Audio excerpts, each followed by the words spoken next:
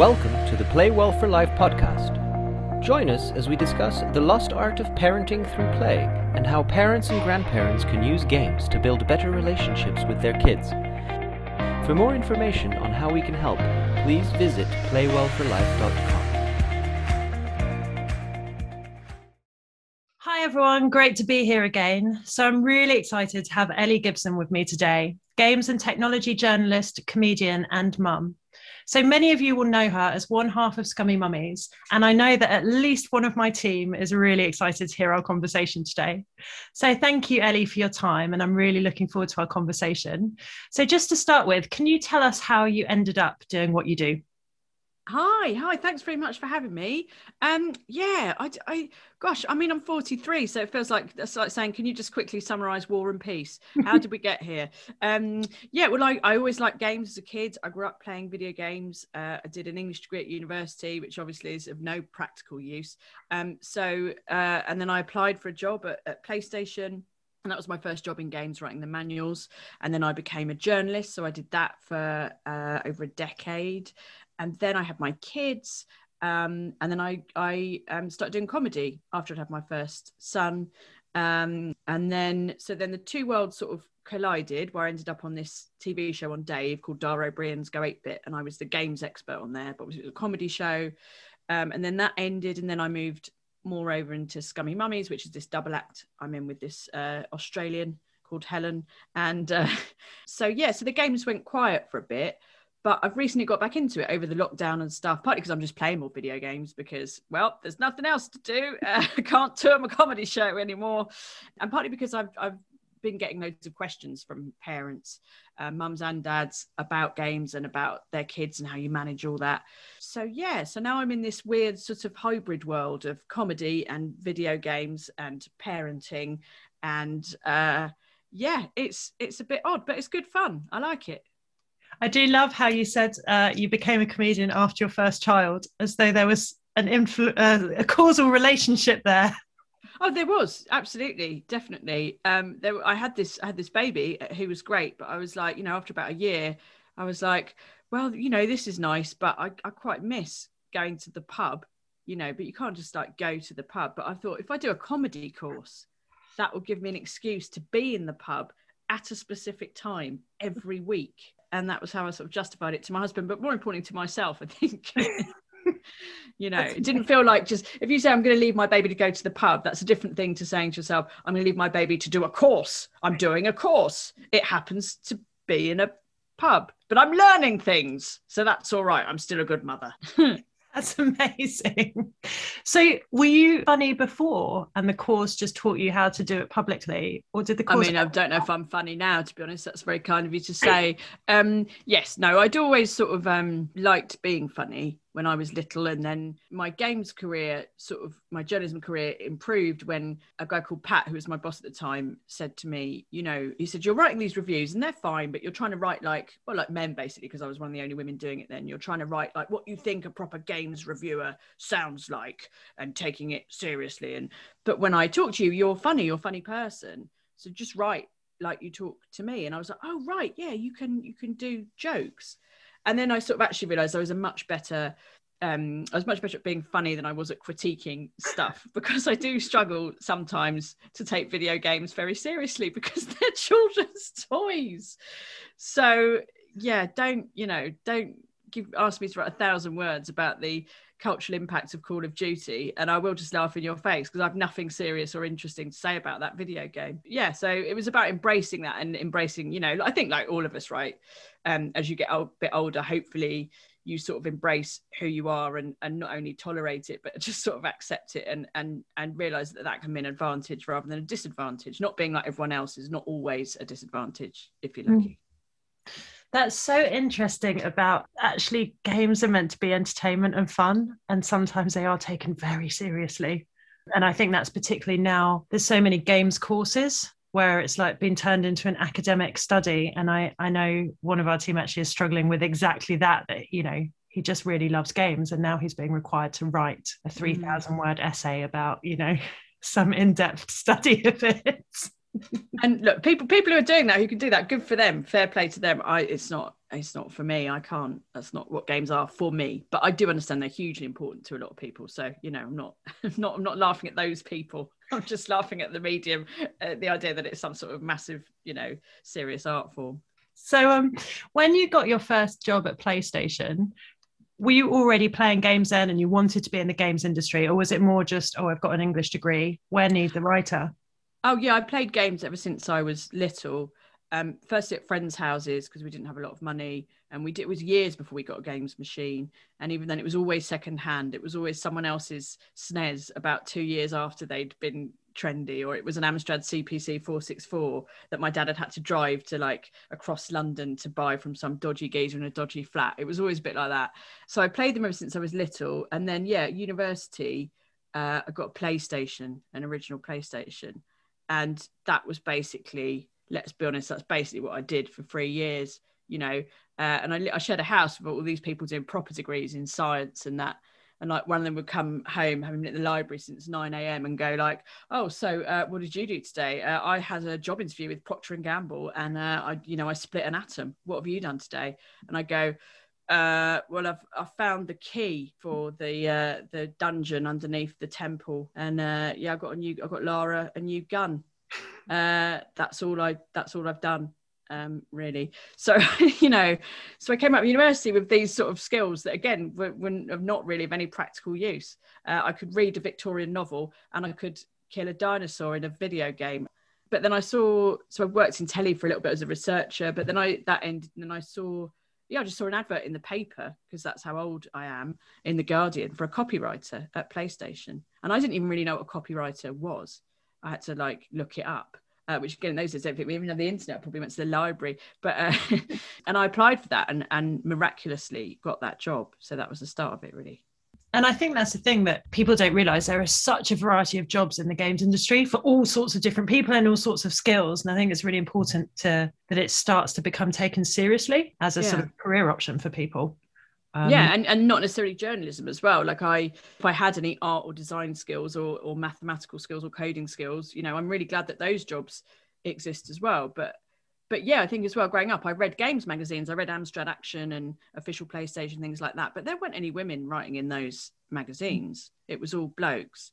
But I think I was lucky that because of my parenting, I was brought up with that thing of you can do what you like, you can be what you like. So I never saw that as an obstacle necessarily, but I think it continues to be important, doesn't it, to model that for kids. And yours seems like a real gaming family. So I know your dad is a gamer, your son's really is into FIFA. So how do games work in your family, and how do they connect you together?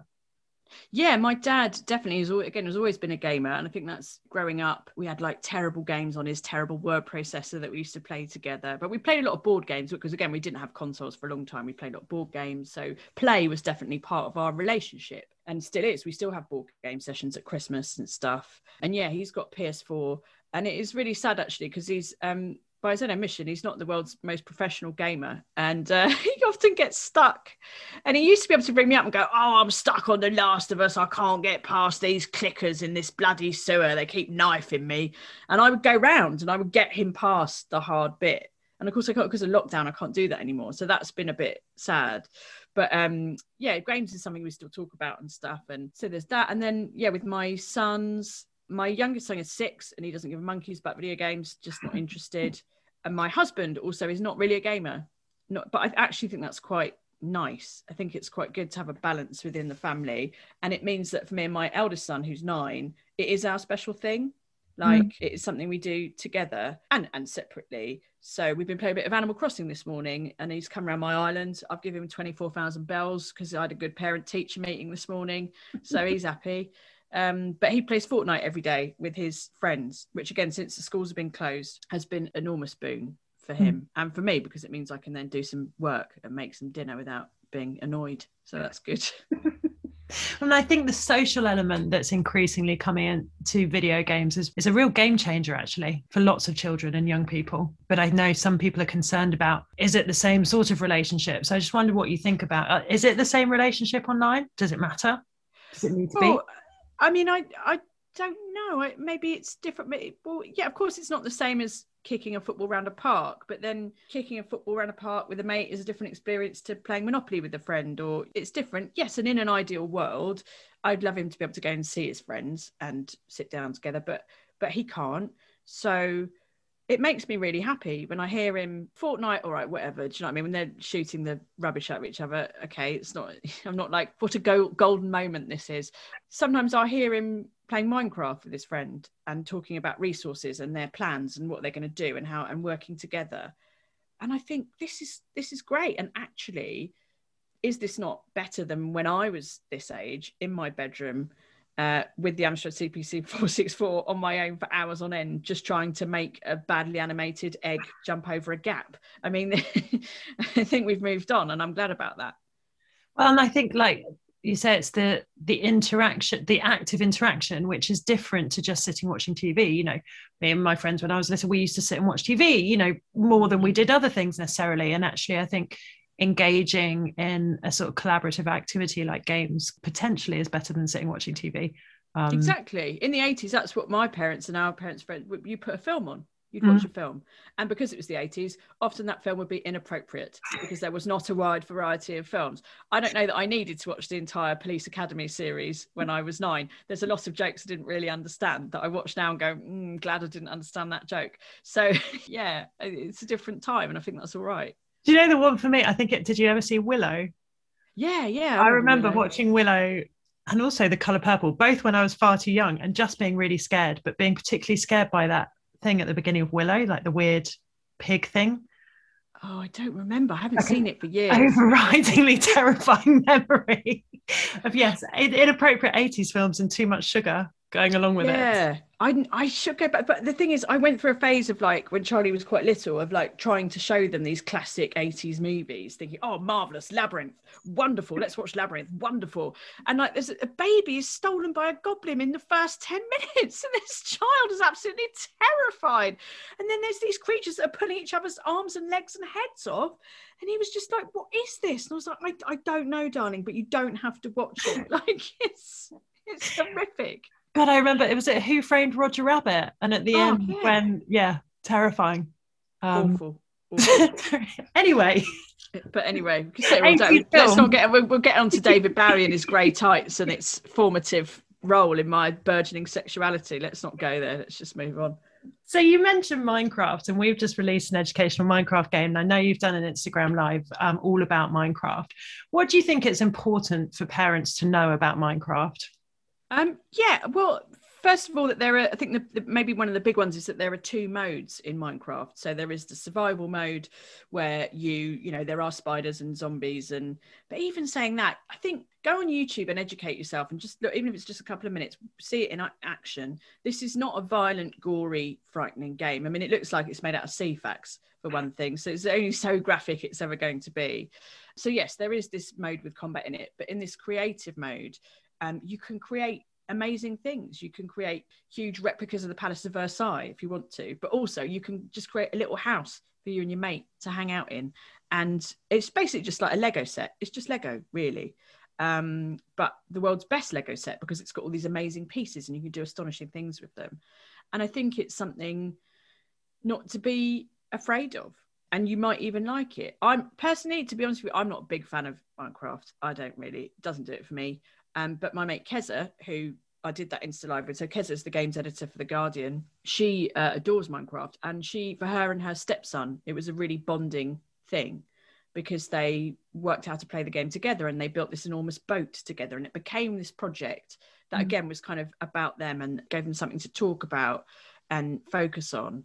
So it really, I say give it a go and you might actually like it. Or like me, you might be like, do you know what? Nah, not for me, but I'm glad you like it and I understand what it is. And I'm happy for you to sit there and play that for a couple of hours. I think it's amazing. We've sort of established that anyone over 35 can't see it properly. Like in our team, we're like, whoa, what? How is that a pig? So it's interesting. And that consequently means we're all really bad at it. And so also you're traumatized because of the pig in Willow. So you don't care any sort maybe of that's it. Yeah. But we, the other day we were just testing and one of my team, just because one of our rewards is pork chops. And it was like, he was throwing loads of pork chops at me, which sounds very strange, but it was surprisingly enjoyable to like just get all of these pork chops. And I was like, this is so weird how much fun this is. And I think one thing I've learned is, even though I'm terrible at Minecraft and I don't really get it, I do see why it's fun. And I've noticed it like with my nephews, when I say, oh, you know, when the fact I know what the nether is, you know, they're like, oh, hold on. And they look at me differently, and they're like, oh, and it opens up whole new conversations. And I think that's sort of the power of it. That little bit of information can really help have new conversations with kids. Yeah.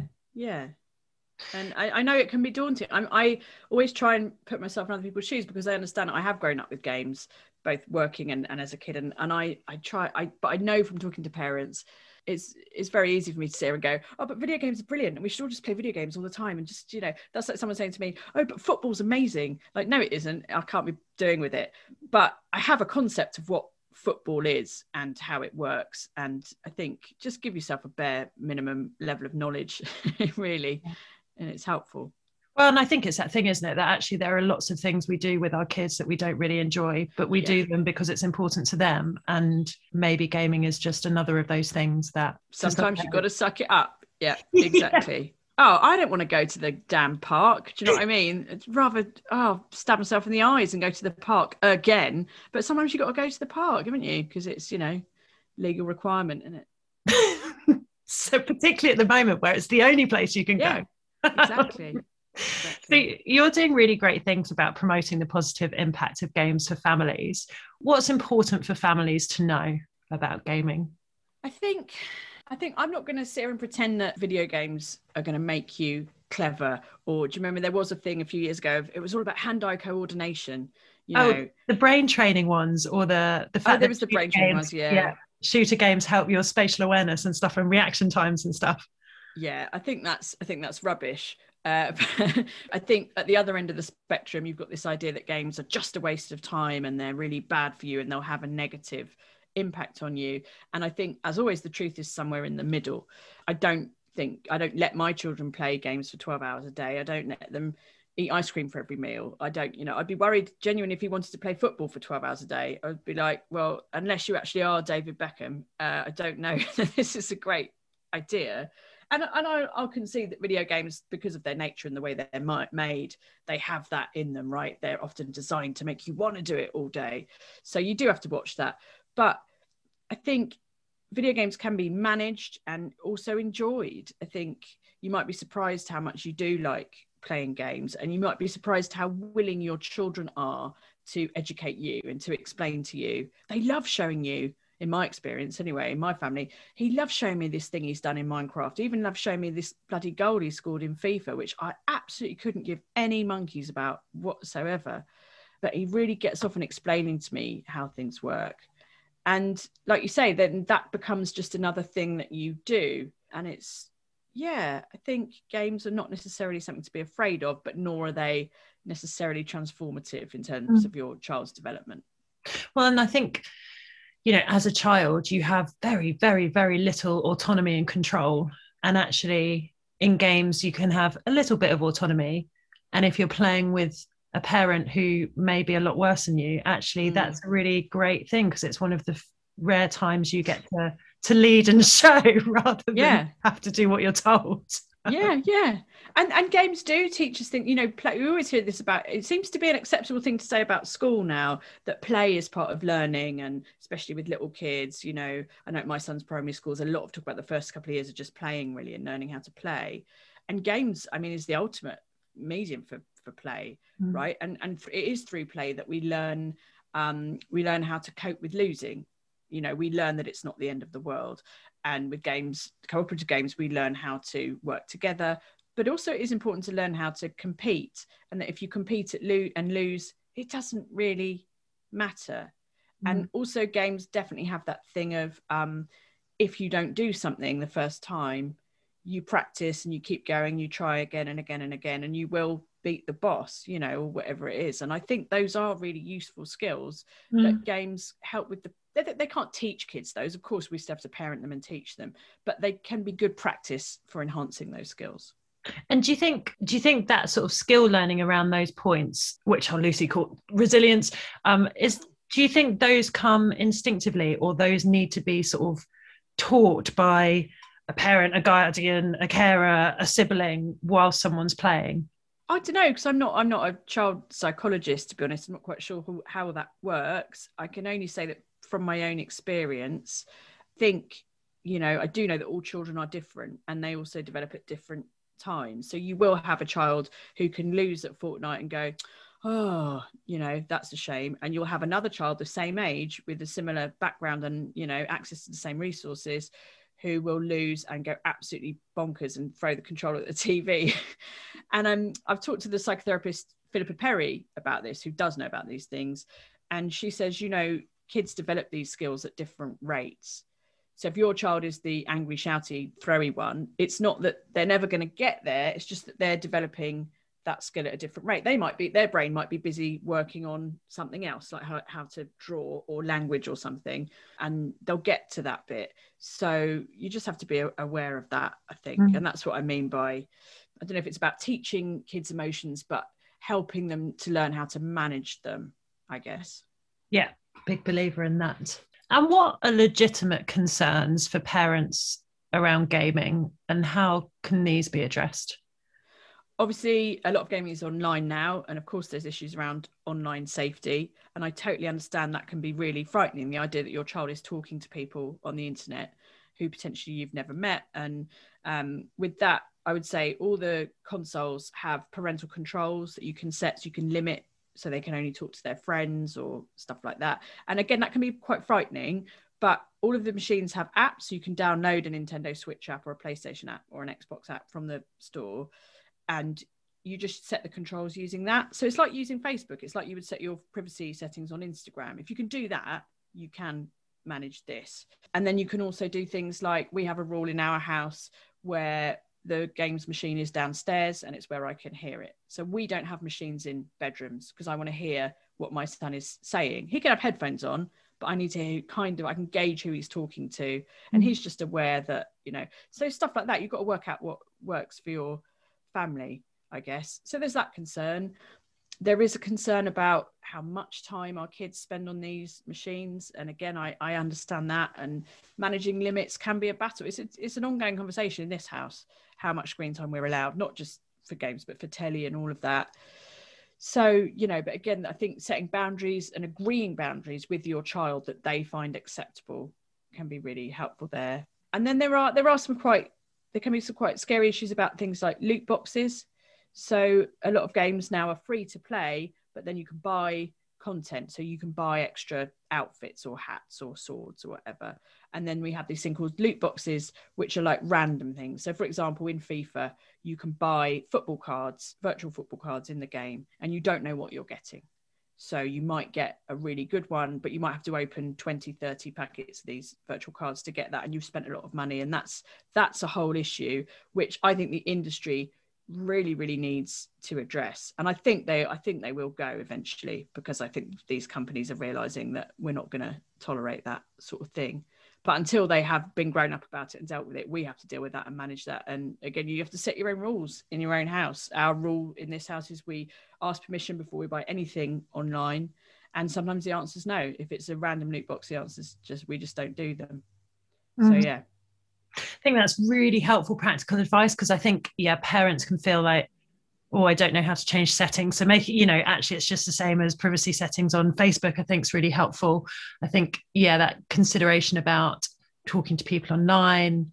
And I think it's a really important to explain what a loot box is, and that it's very similar to, like card packs you buy in the physical world, except for, there's sort of no limit on it in the virtual world. And do you think the industry will self-regulate, or do you think it's only going to come as a result of regulation? I'm optimistic that the industry might, not because they are all great people who have a very strong moral compass, but because the games, yeah, unbelievably, games companies are businesses, right? They're businesses, so their goal is to make money. They're not really, not all of them, but most of them, and the big ones aren't doing this out of the goodness of their hearts because they are some sort of Santa Claus figure who just wants children to be delighted. Let's be honest. So that's how we've come to this place where we have loot boxes. Loot boxes make a lot of money. But one thing the games industry is over time eventually good at is recognizing when it's sort of appearing on its own doorstep, as it were, and recognizing what parents, because especially parents are the people with the money buying the things for the most part, what people will put up with, which is why the games industry is quite good at age ratings and complying with the age ratings board and not fighting certifications and putting the numbers on the boxes. It's why these parental controls actually exist and why they are quite easy to access. Games companies don't want parents to be frightened of games because they want parents to spend their money on games. So they want parents to be engaged and see games as a positive thing. And I think now that parents are waking up to, and carers, of course, now that we're waking up to what these loot boxes are, and they, you know, I think the industry will row back. I think Epic Games have already with Fortnite, for example. I think they recently, just last week, didn't they do a thing where they said sorry for some sort of loot boxy type thing they'd done and gave a load of kids some free V-Bucks or something. And in fact, in Fortnite, I don't think you get loot boxes. You buy stuff. And there's an argument about whether, you know, God, my son, I let him spend some of his pocket money. And I think some of the prices are outrageous for, you know, what is essentially a new bloody hat that doesn't even exist in the real world. But at least when he's buying that hat, he knows what he's buying. He's not gambling, which is what loot boxes are. So I think other companies will follow Epic's lead. And I don't think we'll see that mechanic certainly getting any bigger. Well, and I really liked what you said as well about if your kids are playing it within earshot, you can kind of get a sense of what's happening. And, you know, you can sort of intervene on some of these mechanics more easily than if it's sort of being done in secret, you know, or in the bedroom and things like that. And look, my son's 9. I mean, you know, I'm sure there's people with 14-year-olds going, oh, really? Oh, it's that easy? Just you wait. Oh, sure. Just you wait. I can't speak to that. It's tough. But yeah, like I said, everyone's different. You just got to work it out as you go along, right? Like with everything with parenting. Yeah. Figure it out and do the best that you can with what's in front of you. And I know you've spoken about this before, but me and my friend were talking about this the other week and we literally don't get it. What is it about kids wanting to watch other people play games on YouTube? Like, what is that about? Well, yeah, I mean, I still don't really understand that, but I have tried to talk to people about that. If you don't have a lot of money, which children generally don't, just getting to see other people play games that you haven't got access to is cool, right? It's really fun. So, and I thought, gosh, yes, when I was little, I used to read these games magazines cover to cover about these games that I would never be able to afford or play, but I was still interested in them. And so it's just that, isn't it? Except they can see them. But also of course they watch games, they do play themselves, but it's a bit like a sport. Do you know what I mean?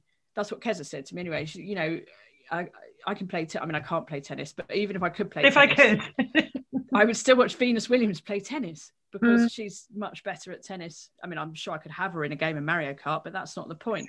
Something I want to see. That's what you should do in 2021. Yeah, Venus or Serena, both of you. I can take you both on at once. Absolutely no problem. I'll even be Donkey Kong. There you are. I'll still beat you. Challenge laid down.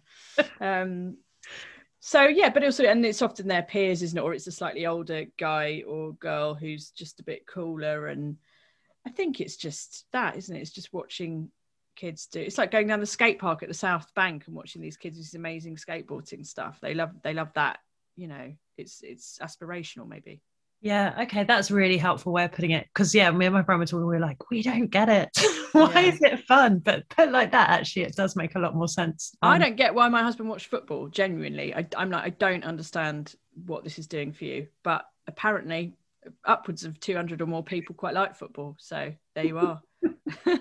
I also feel like you might have just devised a new TV show where it's like famous sports people play famous esports people on some weird like esports kind of battleground or something. This sounds like an amazing idea. That's it. I think, and each contestant gets to choose the thing. So Venus Williams gets, obviously she'd probably choose tennis for me, but she'd probably beat me. Do you know what? She beat me at football. I'm sure she beat me at any sport she wanted. And then I would beat her at Mario Kart, definitely. Unless it turns out she's a really amazing secret Mario Kart player. Yeah, that's also possible. And actually, oh God, I bet because she's so clever that she's got that sort of brain, I bet she could pick it up first time and absolutely just nail it, just absolutely smash everybody completely. Yeah, no, you're right. Cancel it. Cancel the show. Cancel the show. Yeah, cancel the meetings. Cancel that plane ticket to Hollywood. We're not doing it.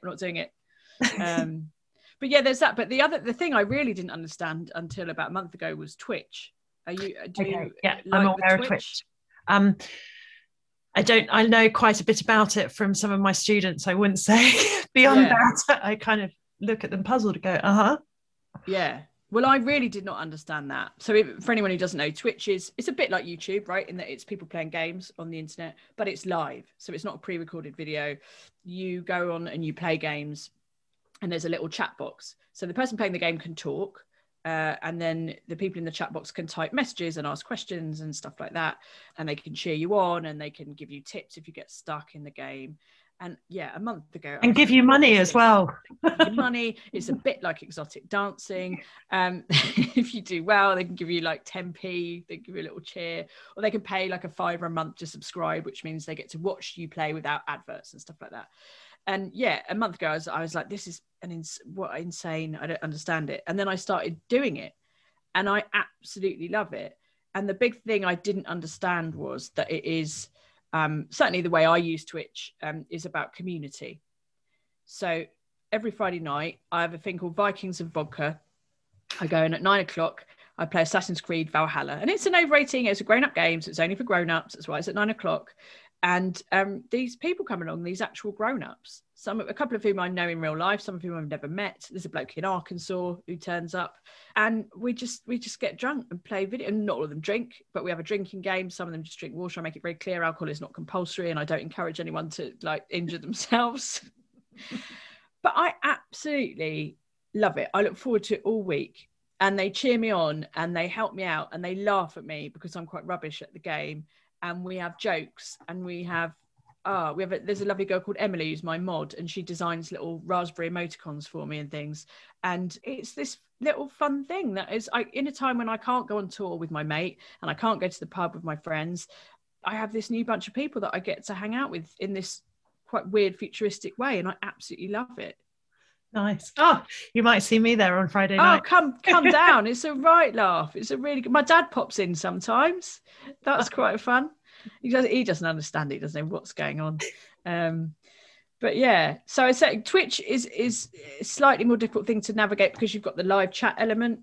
It is a bit more difficult to police. And so I think, yeah, the official age for Twitch is 13. I think younger than that, before you say yes to your child getting involved with Twitch, definitely investigate it for yourself, research it and look into it, because it's a little bit wild.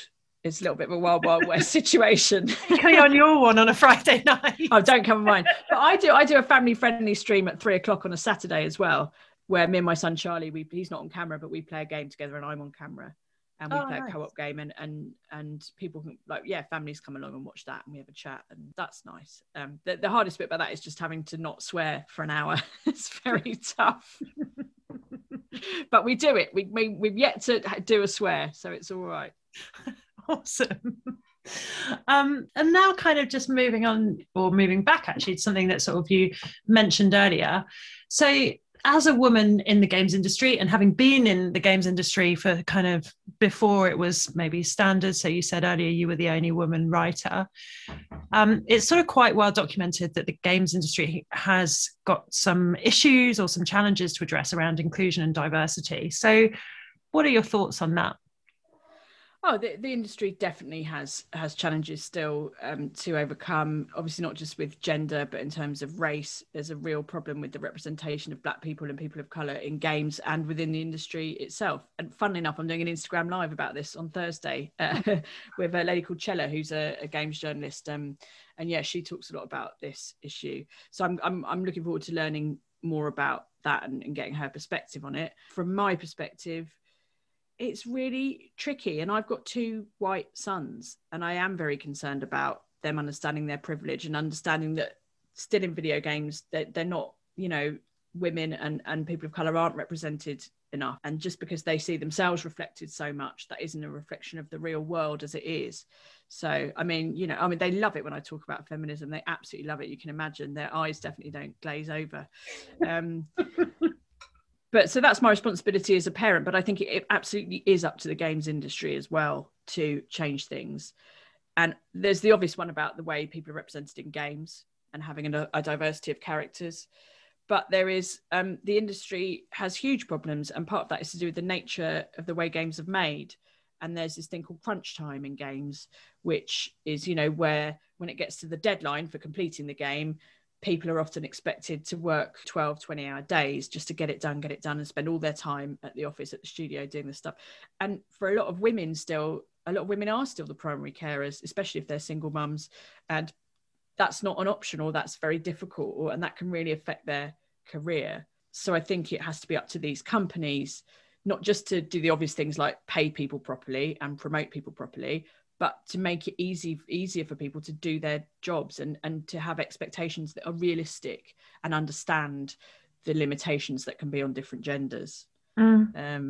And I have talked as well about how, again, that shouldn't just come from the top. That's not about just having a really great company policy that you've all workshopped for 2 days and you can all feel like great humanitarians. That's great.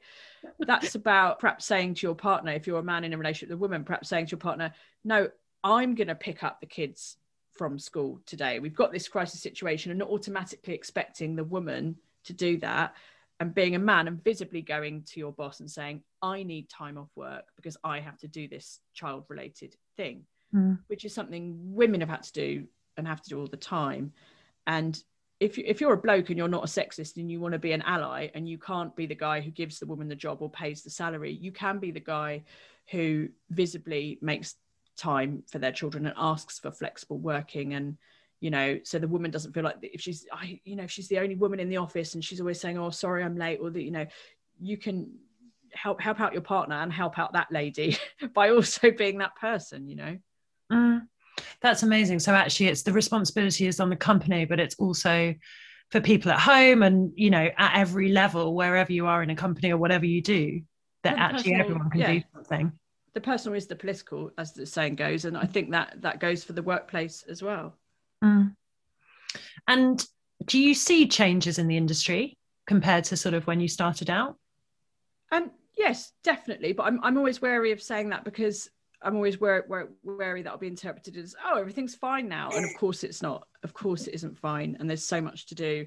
And again, I'm a white person and I can't speak to the challenges that Black people and people of colour are facing. I wouldn't dream of speaking out on whether things have got better in that regard. In terms of gender, yes, there are more women in the industry. But then, you know, I haven't worked in an office for years. I don't know what that culture is like, really.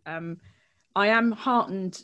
Is that can one be heartened? Does that make grammatical sense? Can you be heartened? I'm pleased. I'm heartened and or pleased to see that women writing and talking about games, which obviously is my particular area of interest, is much more normal now. I'm so pleased, especially on YouTube and again on Twitch. I watch loads of women on Twitch. I follow a channel called Black Girl Gamers, which is these awesome chicks just playing video games all the time, and they're all smart and confident and funny and great. And I love that that's visible now, because when I was growing up it wasn't like that. So that I'm hoping with things like that, with more women doing it and supporting each other, it will just become normal. But there's definitely work to be done. And it isn't just down to individuals either. Of course, it has to come. I'm not letting the corporations off the hook either. It has to come from the top, because they've got the money, you know. Well, and I guess that's it, isn't it? As well as it becomes as alternative representation becomes more visible, it will hopefully promote more and more people calling for change or speaking out, or, you know, just having the confidence to do it anyway. But yeah, I think it's also, you can't avoid the fact that in the industry there are certain places that have a lot of money and a lot of influence, and that there is a responsibility there as well. But I hope it has changed in terms of when I started out as a journalist. It was pretty standard that we go and see, you know, we go to a press event, you go and see the video game, you go and have a nice dinner, and then you go to a strip club. That was just pretty standard. Or, you know, you'd go to a party at E3, the big game show in LA, and there'd just be a couple of girls in bikinis doing, not stripping, but, you know, exotic dancing on the poles and stuff like that. And it was just standard. And you just sort of, and I accepted it and tolerated it, because I was young and I was surrounded by all these blokes and I wasn't as confident. I didn't want to make a fuss, and you don't want to be the chick everyone rolls their eyes at. But I hope that those things aren't happening as much these days. I think we would hear more about it if they were. And that's not to say people aren't going to strip clubs in secret, but hopefully the culture has changed a bit. Yeah, and I think there's in my experience, some of the more covert stuff maybe still needs addressing. But I began my career in the music industry, so that was similarly awful. I've heard that actually. I've heard that's really, really awful. Yeah, so it's almost like the patriarchy is some sort of pervasive, it's almost like it gets everywhere, isn't it? Oh, how bizarre. Yeah, how on earth did that happen? How strange. What is the common denominator in these industries? I just don't know. So on that note, what do you see as the future of games, or future of games in the games industry? Well, I get asked about that a lot. And one of the things I'm sort of most excited about games is that I don't know. I've got no idea, because that's the thing about games. It's with films and music and telly, we sort of, like, in terms of just the machinery, we sort of know what those are, right? So the leap from black and white to colour movies was obviously enormous, but there hasn't really been a massive leap, like Jaws 3D, do you know what I mean? Whatever. Like, that's kind of what films are and are going to be for the foreseeable future. And music, obviously, you have amazing developments and radical shifts in the sort of the stuff people are making, but the means of making it and stuff don't radically change very often. Whereas games are still exponentially growing as a medium, and in terms of what you can do with them. And look at a video game from 10 years ago and it's hilarious, like it's laughable. I love the original Tomb Raider games on the PlayStation. You look at them now, you're like, how did I even play? Like, this is awful. So it's exciting to me that we've come so far already, and who knows where we've got to go. And if you just said to me 20 years ago, oh, the next big thing in games is going to be like this machine, and it's going to have like a little magic stick and you're going to wave it around to play tennis, I'd be like, yeah, right, okay. And then if you went, and it's going to be called the Wii, I mean, I'd laugh at you for about 10 minutes. Like, what are you talking about? Do you know what I mean? But that was a revolutionary thing in games. Now, all right, that didn't last. Everybody's Wii is now gathering dust. But it's that sort of thing that makes me excited about games. And what I would love is I'd love to be in the game. And like VR isn't quite there yet. And I don't know how we're going to get there. But again, if I did, I'd be a millionaire. Do you know what I mean? I'd be the Elon Musk of video games. I don't know how to do it, but I would like, I had a dream once, actually years ago, this makes me sound insane, but I had a dream where I was in a game, and it was a bit like Sonic the Hedgehog. It was a bit like Jak and Daxter. So I was this sort of platform character, and I could run and jump and do this. And I woke up wishing so hard that was true. It's like, when you have a sex dream about Jeff Goldblum, it was like that.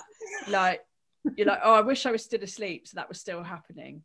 So that's my dream, and I just want someone who can actually make video games and who's clever to make that reality. Awesome. I'm stuck on the Jeff Goldblum bit, because I really want to say, surely not now. Surely, like, mate, are you serious? No. Have you not seen him in Thor Ragnarok? No. Oh, he's a silver-haired fox. Oh, really? Okay, that's not what I'm doing this weekend. Yeah. That's what I'm doing after this podcast. Now it's on my brain. Yeah, I think it was it in Jurassic Park? It was him in Jurassic Park. With the open shirt, oiled and sweating. It's very sexy. There's me talking about diversity and feminism and how important, then I'm just talking about fancying a topless man. I mean, there's your diversity for you. But yes, someone making that game sounds amazing. Can you make it, please? Yeah, if I go back to the Elon Musk comment, if Elon Musk wants to give us £1 million, then yeah, by all means, I'll have a go. Yeah, and then we'll beat Serena Williams at it, and it'll be the best day of my life. Yeah, sounds awesome. Can't wait. And what is your favourite game at the moment that you're playing? So at the moment, I'm living a double life, Sarah. I have a double life. In the day, I play Animal Crossing, which is very calming. If you haven't played it, you're this little person on a little island, and it's your island. Mine's called Umbongo Island because I'm a child of the 80s.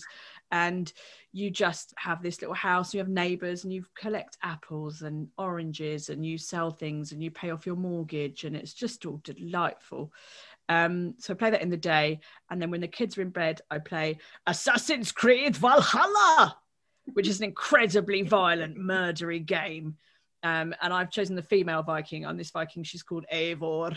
And Eivor goes around I won't do the accent. She goes around in England at the moment, Shropshire and all this. Guildford, actually. I was in Guildford last week. You get to go to Guildford. You decimate it. Yeah, you absolutely, you just hack everyone to death. And it's brilliant. It's a really beautiful game, but also really, really bloody.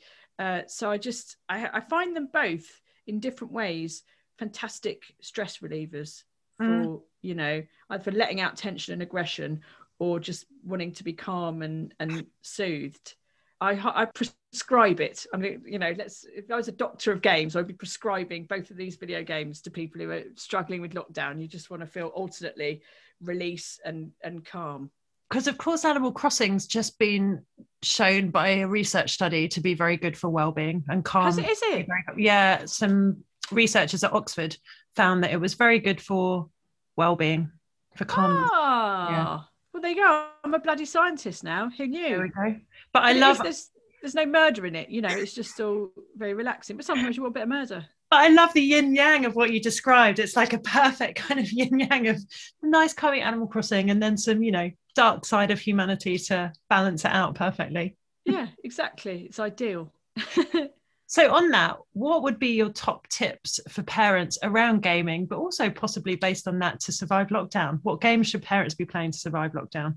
Oh, well, those two, I mean, I do love them to bits. I think if you are a gamer already, like if you play games, then you kind of know what you like, right? So, you know, you probably don't need me to tell you. But if you're not a gamer and you think it's something you might want to get into, then yeah, definitely I would actually genuinely start with Animal Crossing as a sort of fun, soothing thing. I would go on YouTube and have a look at the games that are available there. A lot of people I know are lapsed gamers, so they played a lot of Crash Bandicoot or Mario Kart or Street Fighter back in the day, and they haven't played a game for 20 years. And you will find that there are really nice looking modern remakes of those with flashy graphics. There's a new Crash Bandicoot trilogy. They've just done the Tony Hawk games they've redone. Oh, really? Wow. Yeah. So if you want back. So like really nice swishy modern graphics, but that great gameplay that made those games. So they're excellent if you want that sort of nostalgia, but to actually feel like it's not 1994 and the controls actually work. Like that's quite good. Another I would really recommend as a fantastic resource, there is a website called taminggaming.com. We had Andy on. You've had Andy on? Yeah. Oh, there you go. We had it last week, but actually it will be coming out this week. So yes, and I bought his book, which I'm spreading his database to literally everybody I meet. I'm like, you should go look on this. You should go look on this. Exactly. And his database is great because it's got, I mean, I'm sure he told you himself, but it's got all the obvious things like you can search by, okay, I want a PS4 game for ages 7 and up, and I've got a budget of 10 quid or whatever. You can search for that. But what I like is it has this little experiences box. So it has all these options for, I want a game that's calming or educational or about cooperation or about, I don't know, jelly beans. I don't know what he's done. He's a very clever man. But so you can really find a game that suits you and your family and also what you need from a game at that moment. And I think it's brilliant. Amazing. And generally top tips for parents around how to game well within the family. How to game well within the family. Do you mean like how to manage kids' use or? Yeah. I think for me, the key has been having an ongoing conversation with my son. So understanding and respecting that sometimes he really doesn't want to play video games with me. He wants to play them with his mates. And that's all right. In the same way that sometimes I'm happy to, like, in the olden times, I'd be happy to take him to the pub. And sometimes actually, I just want to go to the pub with my mates on my own and talk about what we want to talk about. And I'm trying to respect those boundaries and have an ongoing conversation about the boundaries and explaining that there have to be boundaries. He responds quite well when I say things like, look, I can't let you have another hour on Fortnite because you've had 2, and I would be a bad mum if I let you play this game all day. And he still doesn't like it, but there's a bit of that resonates with him. And that's one of the things Philippa Perry said to me. She said, always make it about yourself. So saying to someone, you've had too much screen, you shouldn't be doing this. It's going to make your eyes fall out. It's going to make you this, this, and this. Nobody likes to be told that. Nobody likes to be told you should, you must, blah, blah, blah. We don't like that as adults. But if you say, I don't like it when, or I'm worried, or I read that this is bad for you and I'm concerned about that, it's easier for them to cope with that and to sort of respond to that, because they're not immediately on the defensive. And yeah, but again, it's not easy. It's ongoing. And there are days when I definitely feel like I've let them have too much screen. And there are days when one of us has lost our temper and I feel rubbish about it. But you just have to move on and negotiate it. And I think the benefits of gaming do outweigh the negatives. I really do. And it's worth putting the effort in. Mm. Well, amazing. That's some really fantastic practical tips. So thank you for that. And it's just been an absolute pleasure talking to you today. Is there anything else you think our listeners should know? I hope I haven't been too patronizing. Everything I say is only based on my experience and my family, and I can't, I'm just telling you how it is for me. Maybe that's helpful, maybe it's not. And I always love hearing from other people about how they manage stuff and the games they play together and all of that, really. But yes, I guess just to plug myself, I do have at Ellie Gibson Games, I have this Instagram where I do little reviews of homeschool games and family games and stuff, and I'm always happy to take questions on there. And I've done videos about things like which Switch to buy and stuff, so that's there if you want to come and say hello, or just come and watch me drink vodka and play Vikings at 9:00 on Fridays. That'll be the one I'm coming to. Wicked. I'd love to see you there. It'll be a good laugh. You can bring whatever drink you like, cup of tea, Horlicks, neat meths, everyone's welcome. Oh, thank you so much for your time. It's been fantastic, and yeah, just been great talking to you. Thank you for having me. I've really enjoyed it. Thank you. Cheers. Thanks for listening. To find out more about our products and how to get involved in this podcast, please visit playwellforlife.com.